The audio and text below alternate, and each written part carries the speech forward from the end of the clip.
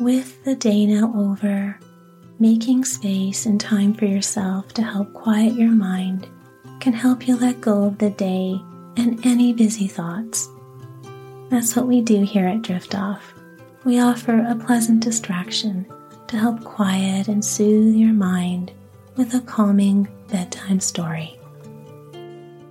I'm your sleep guide, Joanne, the voice that will take you on this journey towards restful sleep. Tonight's bedtime story is called The Hidden Treasure by Isabel Bellerby.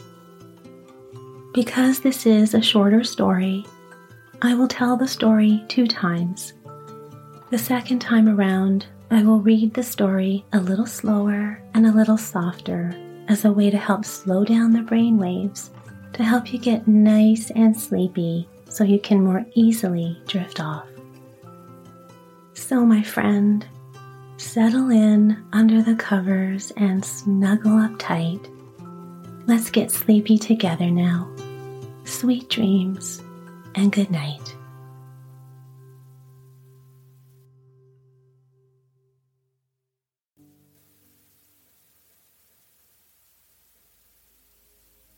There were 4 kings, the king of the north, the region of perpetual snow, the king of the south, where the sun shines all year round, the king of the east, from whence the cold winds blow, and the king of the west, where the gentle zephyrs breathe upon the flowers and coax them to open their petals while the rest of the world is still sleeping.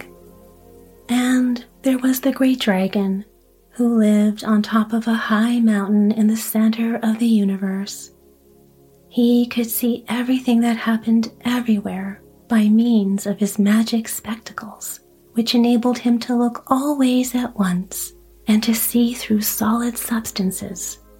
But he could only see, not hear, for he was as deaf as a post.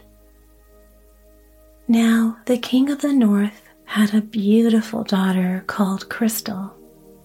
Her eyes were bright like the stars, her hair was black like the sky at night, and her skin was as white as the snow which covered the ground outside the palace where she lived, which was built entirely of crystals clear as the clearest glass.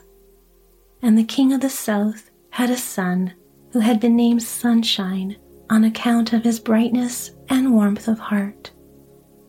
The king of the east had a son who, because he was up early and was very industrious, had been given the name of Sunrise. The king of the west also had a son, perhaps the handsomest of the 3, and always magnificently dressed. But as it took him all day to prepare, so that he was never seen before evening, he received the name of Sunset. All 3 princes were in love with the Princess Crystal, each hoping to win her for his bride. When they had the chance, they would go and peep at her as she wandered up and down in her glass palace. But she liked Prince Sunshine best because he stayed longer than the others and was always such excellent company. Prince Sunrise was too busy to be able to spare her more than half an hour or so, and Prince Sunset never came until she was getting too tired and sleepy to care to see him. It was of no use, however, for her hope that Sunshine would be her husband just because she happened to prefer him to the others. Her father, the stern, blusterous old king, with a beard made of icicles so long that it reached to his waist and kept his heart cold, declared that he had no patience for such nonsense as likes and dislikes.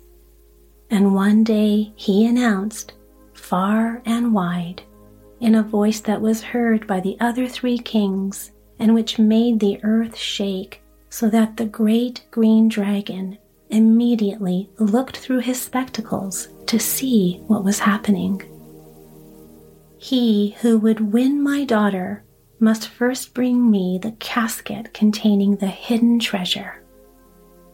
Of course, the dragon was none the wiser for looking through his spectacles, because the words, loud they were, could not be heard by his deaf ears.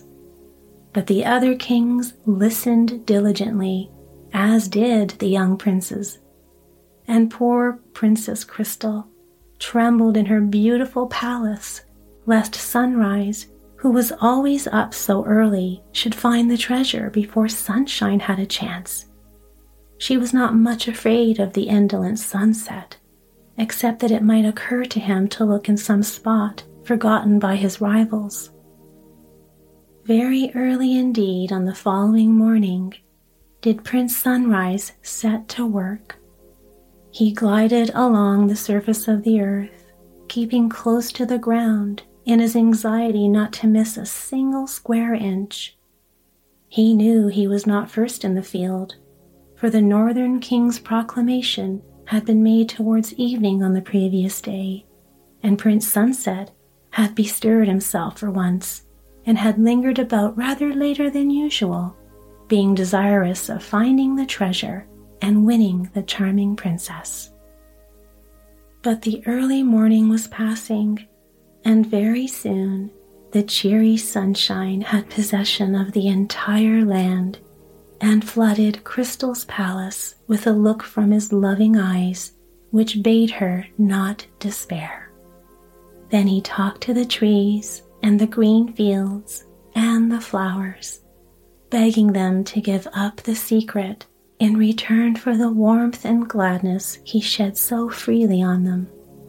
But they were silent, except that the trees sighed their sorrow of not being able to help him, and the long grasses rustled a whispered regret, and the flowers bowed their heads in grief. Not discouraged, however, Prince Sunshine went to the brooks and rivers and asked their assistance, but they too were helpless. The brooks gurgled out great tears of woe, which rushed down to the rivers and so overcame them, sorry as they were on account of their own inability to help, that they nearly overflowed their banks and went tumbling into the sea, who, of course, wanted to know what was the matter, but when told, all the sea could do was to thunder a loud and continuous no on all its beaches. So Prince Sunshine had to pass on and seek help elsewhere. He tried to make the great dragon understand, but it could not hear him. Other animals could, though, and he went from one to another as cheerful as ever, in spite of all the no's he had met with, until at last he knew by the twittering of the birds that he was going to be successful. "We go everywhere and learn most things," said the swallows, flying up and down in the air, full of excitement and joy at being able to reward their beloved Sunshine for all his kindness to them. "And we know this much, at any rate: the hidden treasure can only be found by him who looks at its hiding place through the dragon's magic spectacles." Prince Sunshine exclaimed that he would go at once and borrow these wonderful spectacles, but a solemn-looking old owl spoke up. "Be not in such a hurry, most noble prince. The dragon will slay anyone, even so exalted a personage as yourself, who attempts to remove those spectacles while he is awake. And, as is well known, he never allows himself to sleep, for fear of losing some important sight." "Then what is to be done?" asked the prince, beginning to grow impatient at last, for the afternoon was now well advanced, and Prince Sunset would soon be on the warpath again. A majestic eagle came swooping down from the clouds. "There is only one thing in all the world," said he, "which can send the dragon to sleep, and that is a caress from the hand of the Princess Crystal. Sunshine waited to hear no more. Smiling his thanks, he hastened away to put his dear Crystal's love to the test. She had never yet ventured outside the covered gardens of her palace. Would she go with him now and approach the great dragon and soothe its savage watchfulness into the necessary repose? As he made the request, there stole into the princess's cheeks the first faint tinge of color that had ever been seen there. "My robe is of snow," she faltered. "If I go outside these crystal walls into your radiant presence, it will surely melt." "You look as if you yourself would melt at my first caress, you beautiful living snowflake," replied the prince. "But have no fear. See, I have my own mantle ready to enfold you. Come, princess, and trust yourself to me." Then, for the first time in her life, Princess Crystal stole out of her palace and was immediately wrapped in Prince Sunshine's warm mantle, which caused her to glow all over. Her face grew quite rosy, and she looked more than usually lovely, so that the prince longed to kiss her, but she was not one yet, and she might have been offended at his taking such a liberty.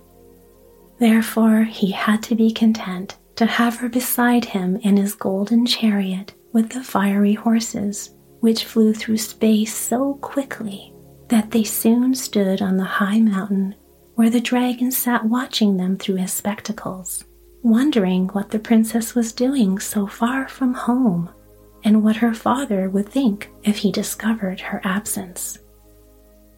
It was no use explaining matters to the dragon, even had they wished to do so. But of course, nothing was further from their intention. Holding Prince Sunshine's hand to give her courage, the princess approached the huge beast and timidly laid her fingers on his head. "This is very nice and soothing," thought the dragon, licking his lips. "Very kind of her to come, I'm sure, but, dear me, this won't do." He tried to rise, but the gentle hand prevented that. A sensation of drowsiness stole through all his veins, which would have been delightful but for his determination never to sleep. As it was, he opened his mouth to give a hiss that would surely have frightened the poor princess out of her wits, but he fell asleep before he could so much as begin it. His mouth remained wide open, but his eyes closed, and his great head began to nod in a very funny manner. Directly they were satisfied that he really slept, Prince Sunshine helped himself to the dragon's spectacles, requesting the princess not to remove her hand, lest the slumber should not last long enough for their purpose. Then he put on the spectacles, and Princess Crystal exclaimed with fear and horror when, as though in result of his doing so, she saw her beloved prince plunge his right hand into the dragon's mouth. Prince Sunshine had stood facing the huge beast as he transferred the spectacles to his own nose, and naturally enough the first thing he saw through them was the interior of the dragon's mouth, with the tongue raised and shot forward in readiness for the hiss which sleep had intercepted, and under the tongue was the golden casket containing the hidden treasure. The spectacles enabled the prince to see through the cover, so he learned the secret at once and knew why the king of the north was so anxious to possess himself of it. The great treasure being a pair of spectacles exactly like those hitherto always worn by the dragon and by him alone, which would keep the king informed of all that was going on in every corner of his kingdom, so that he could always punish or reward the right people and never make mistakes. Also, he could learn a great deal of his neighbors' affairs, which is pleasant even to a king. The princess was overjoyed when she knew the casket was already found. She very nearly removed her hand in her eagerness to inspect it, but fortunately she remembered just in time and kept quite still until Prince Sunshine had drawn his chariot so close that they could both get into it without moving out of reach of the dragon's head. Then, placing the spectacles, not in their accustomed place, but on the ground just beneath, and laying the golden casket on the princess's lap, the prince said as he gathered up the reins, "Now, my dearly beloved Crystal, really mine at last, take away your hand and let us fly, without an instant's delay, to the court of the king, your royal father." It is well they had prepared for immediate departure. Directly the princess's hand was raised from the dragon's head, his senses returned to him, and finding his mouth open ready for hissing, he hissed with all his angry might, and looked about for his spectacles, that he might pursue and slay those who had robbed him, for of course he missed the casket at once. But he was a prisoner on that mountain, and unable to leave it, though he flapped his great wings in terrible wrath when he saw the prince and princess, instead of driving down the miles and miles of mountainside as he had hoped, being carried by the fiery horses right through the air where he could not reach them. They only laughed when they heard the hiss and the noise made by the useless flapping of the wings. Prince Sunshine urged on his willing steeds, and they arrived at the court just as the king, Crystal's father, was going to dinner, and he was so delighted at having the treasure he had so long coveted that he ordered the marriage to take place at once. Prince Sunset called just in time to be best man, looking exceedingly gorgeous and handsome, though very disappointed to have lost the princess. And the festivities were kept up all night, so that Prince Sunrise was able to offer his good wishes when he came early in the morning, flushed with the haste he had made to assure Prince Sunshine that he bore him no ill will for having carried off the prize. Princess Crystal never returned to her palace except to peep at it occasionally. She liked going everywhere with her husband, who, she found, lived by no means an idle life, but went about doing good. Grumbled at sometimes, of course, for some people will grumble even at their best friend, but more generally loved and blessed by all who knew him.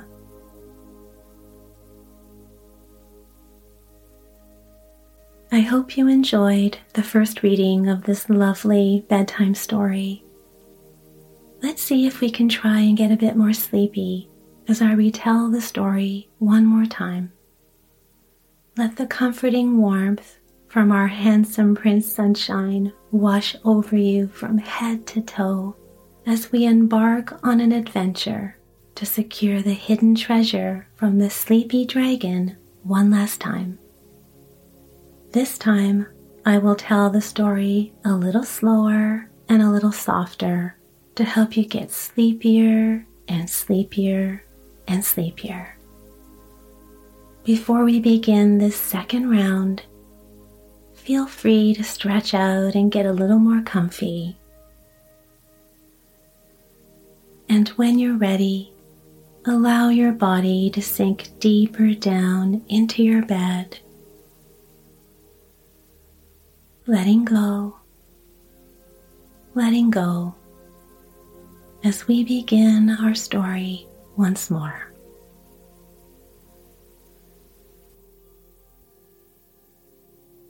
Long, long ago, and far, far away, there were the four kings: the king of the north, the region of perpetual snow; the king of the south, where the sun shines all year round, the king of the east, from whence the cold winds blow, and the king of the west, where the gentle zephyrs breathe upon the flowers and coax them to open their petals while the rest of the world is still sleeping. And then there was the great dragon who lived on top of a high mountain in the center of the universe.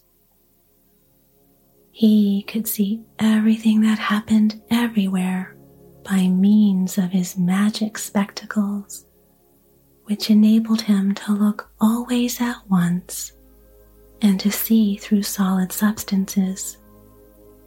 But he could only see, not hear, for he was as deaf as a post. Now, the king of the north had a beautiful daughter called Crystal. Her eyes were bright like the stars. Her hair was black like the sky at night, and her skin was as white as the snow which covered the ground outside the palace where she lived, which was built entirely of crystals, clear as the clearest glass.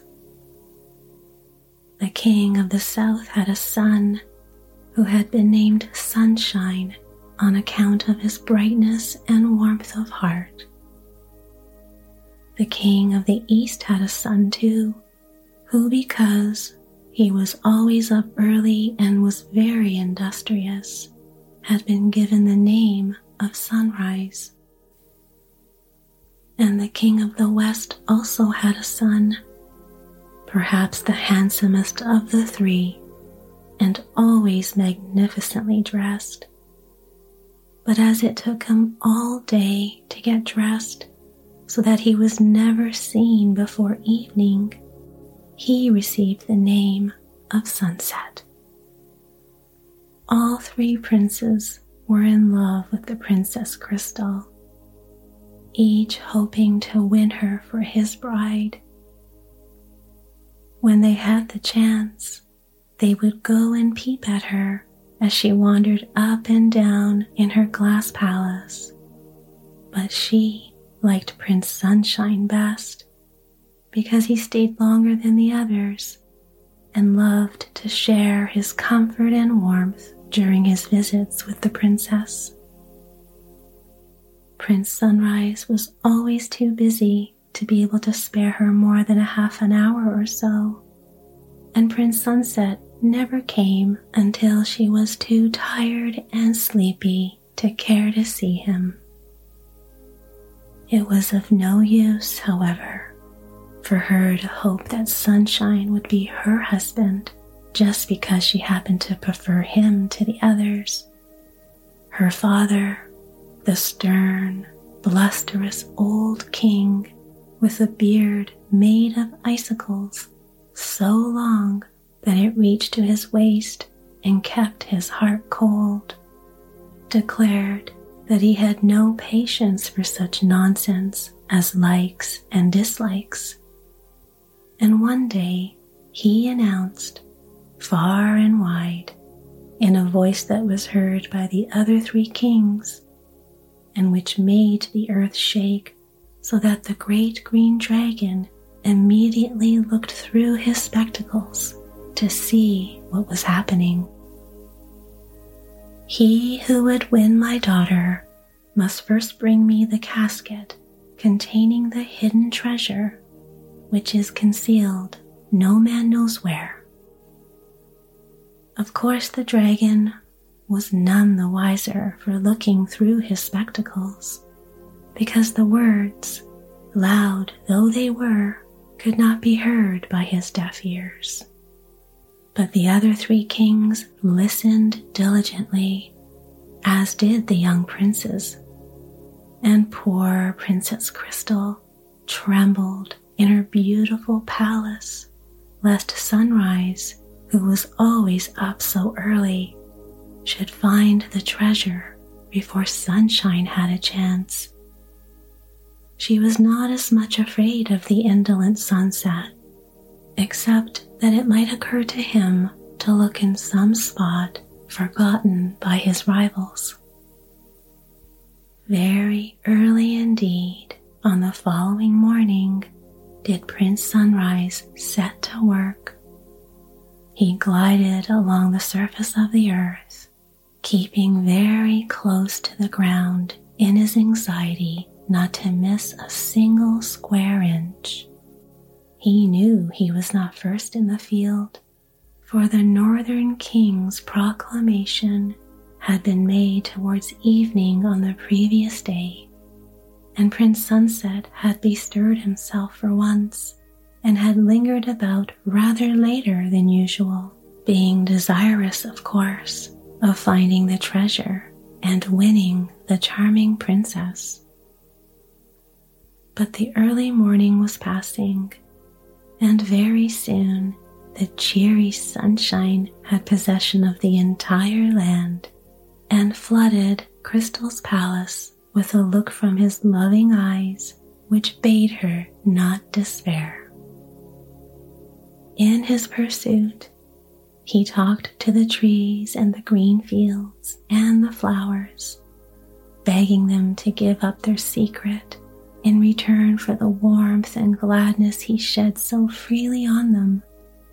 But they were silent, except that the trees sighed their sorrow at not being able to help him, and the long grasses rustled a whispered regret, and the flowers bowed their heads in grief. Not discouraged, however, Prince Sunshine went to the brooks and rivers and asked their assistance, but they too were helpless. The brooks gurgled out great tears of woe, which rushed down to the rivers and so overcame them, sorry of their own inability to help, that they nearly overflowed their banks and went tumbling into the sea, who, of course, also wanted to know what was the matter. But when told, all the sea could do was to thunder a loud and continuous no on all its beaches. So Prince Sunshine had to pass on and seek help elsewhere. He tried to make the great dragon understand, but the dragon could not hear him. Other animals could, though, and he went from one to another as cheerful as ever, in spite of all the no's he had met with, until at last he knew by the twittering of the birds that he was going to be successful. "We go everywhere and learn most things," said the swallows, flying up and down in the air, full of excitement and joy at being able to reward their beloved Sunshine for all his kindness to them. And we know this much, at any rate: the hidden treasure can only be found by him who looks at its hiding place through the dragon's magic spectacles. Prince Sunshine exclaimed that he would go at once and borrow these wonderful spectacles, but a solemn-looking old owl spoke up. "Be not in such a hurry, most noble prince.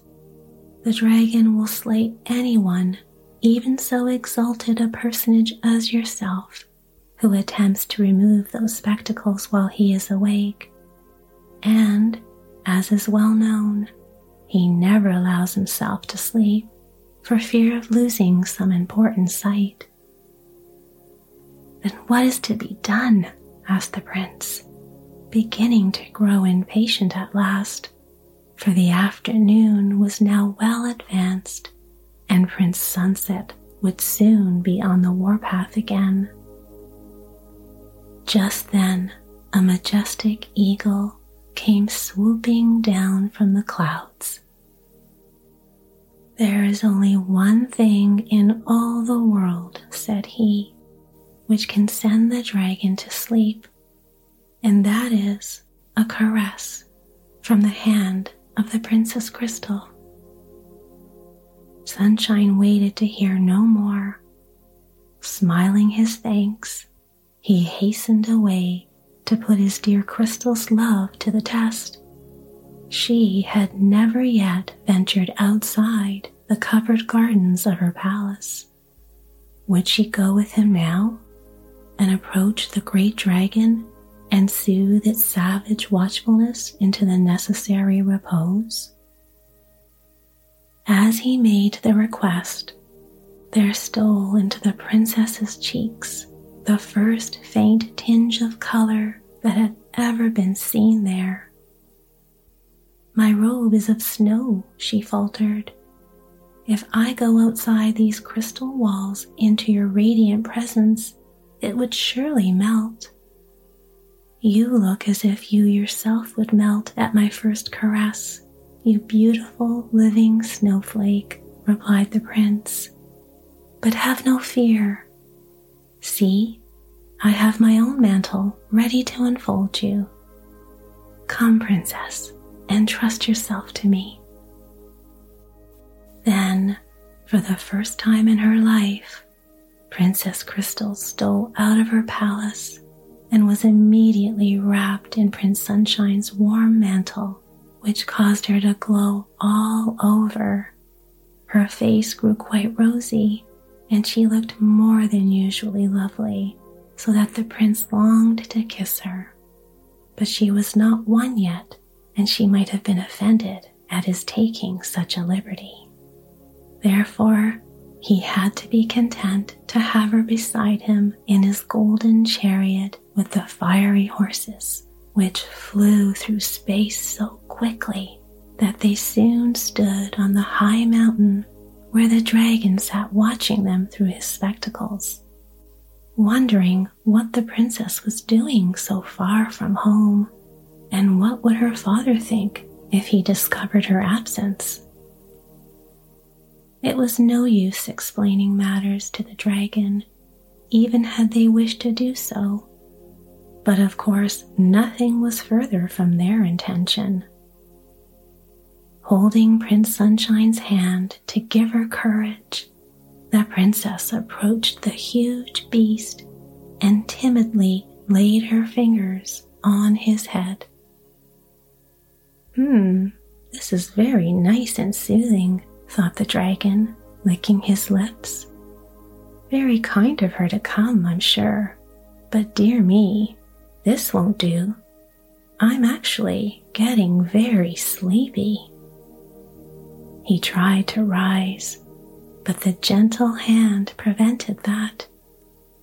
A sensation of drowsiness stole through all his veins, which would have been delightful but for his determination never to sleep.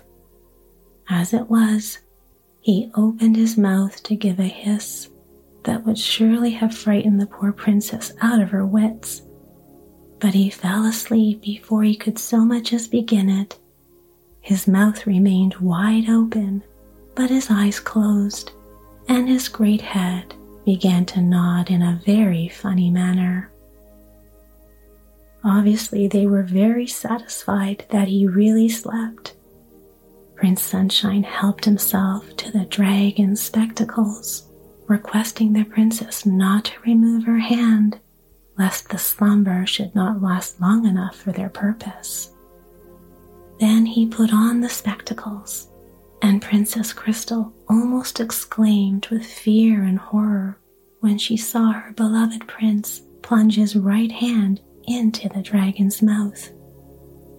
You see, Prince Sunshine had stood facing the huge beast as he transferred the spectacles to his own nose, and, naturally enough, the first thing he saw through them was the interior of the dragon's mouth, and with the tongue raised and shot forward in readiness for the hiss which sleep had intercepted, Prince Sunshine could clearly see the golden casket containing the hidden treasure securely tucked under the dragon's tongue. The spectacles enabled the prince to see through the cover, so he learned the secret at once and knew why the King of the North was so anxious to possess himself of it. The great treasure being a pair of spectacles, exactly like the hitherto always worn by the dragon and by him alone, which would keep the king informed of all that was going on in every corner of his kingdom, so that he could always punish or reward the right people and never make mistakes. Also, he could also learn a great deal of his neighbor's affairs, which is pleasant even to a king. The princess was overjoyed when she knew the casket was already found.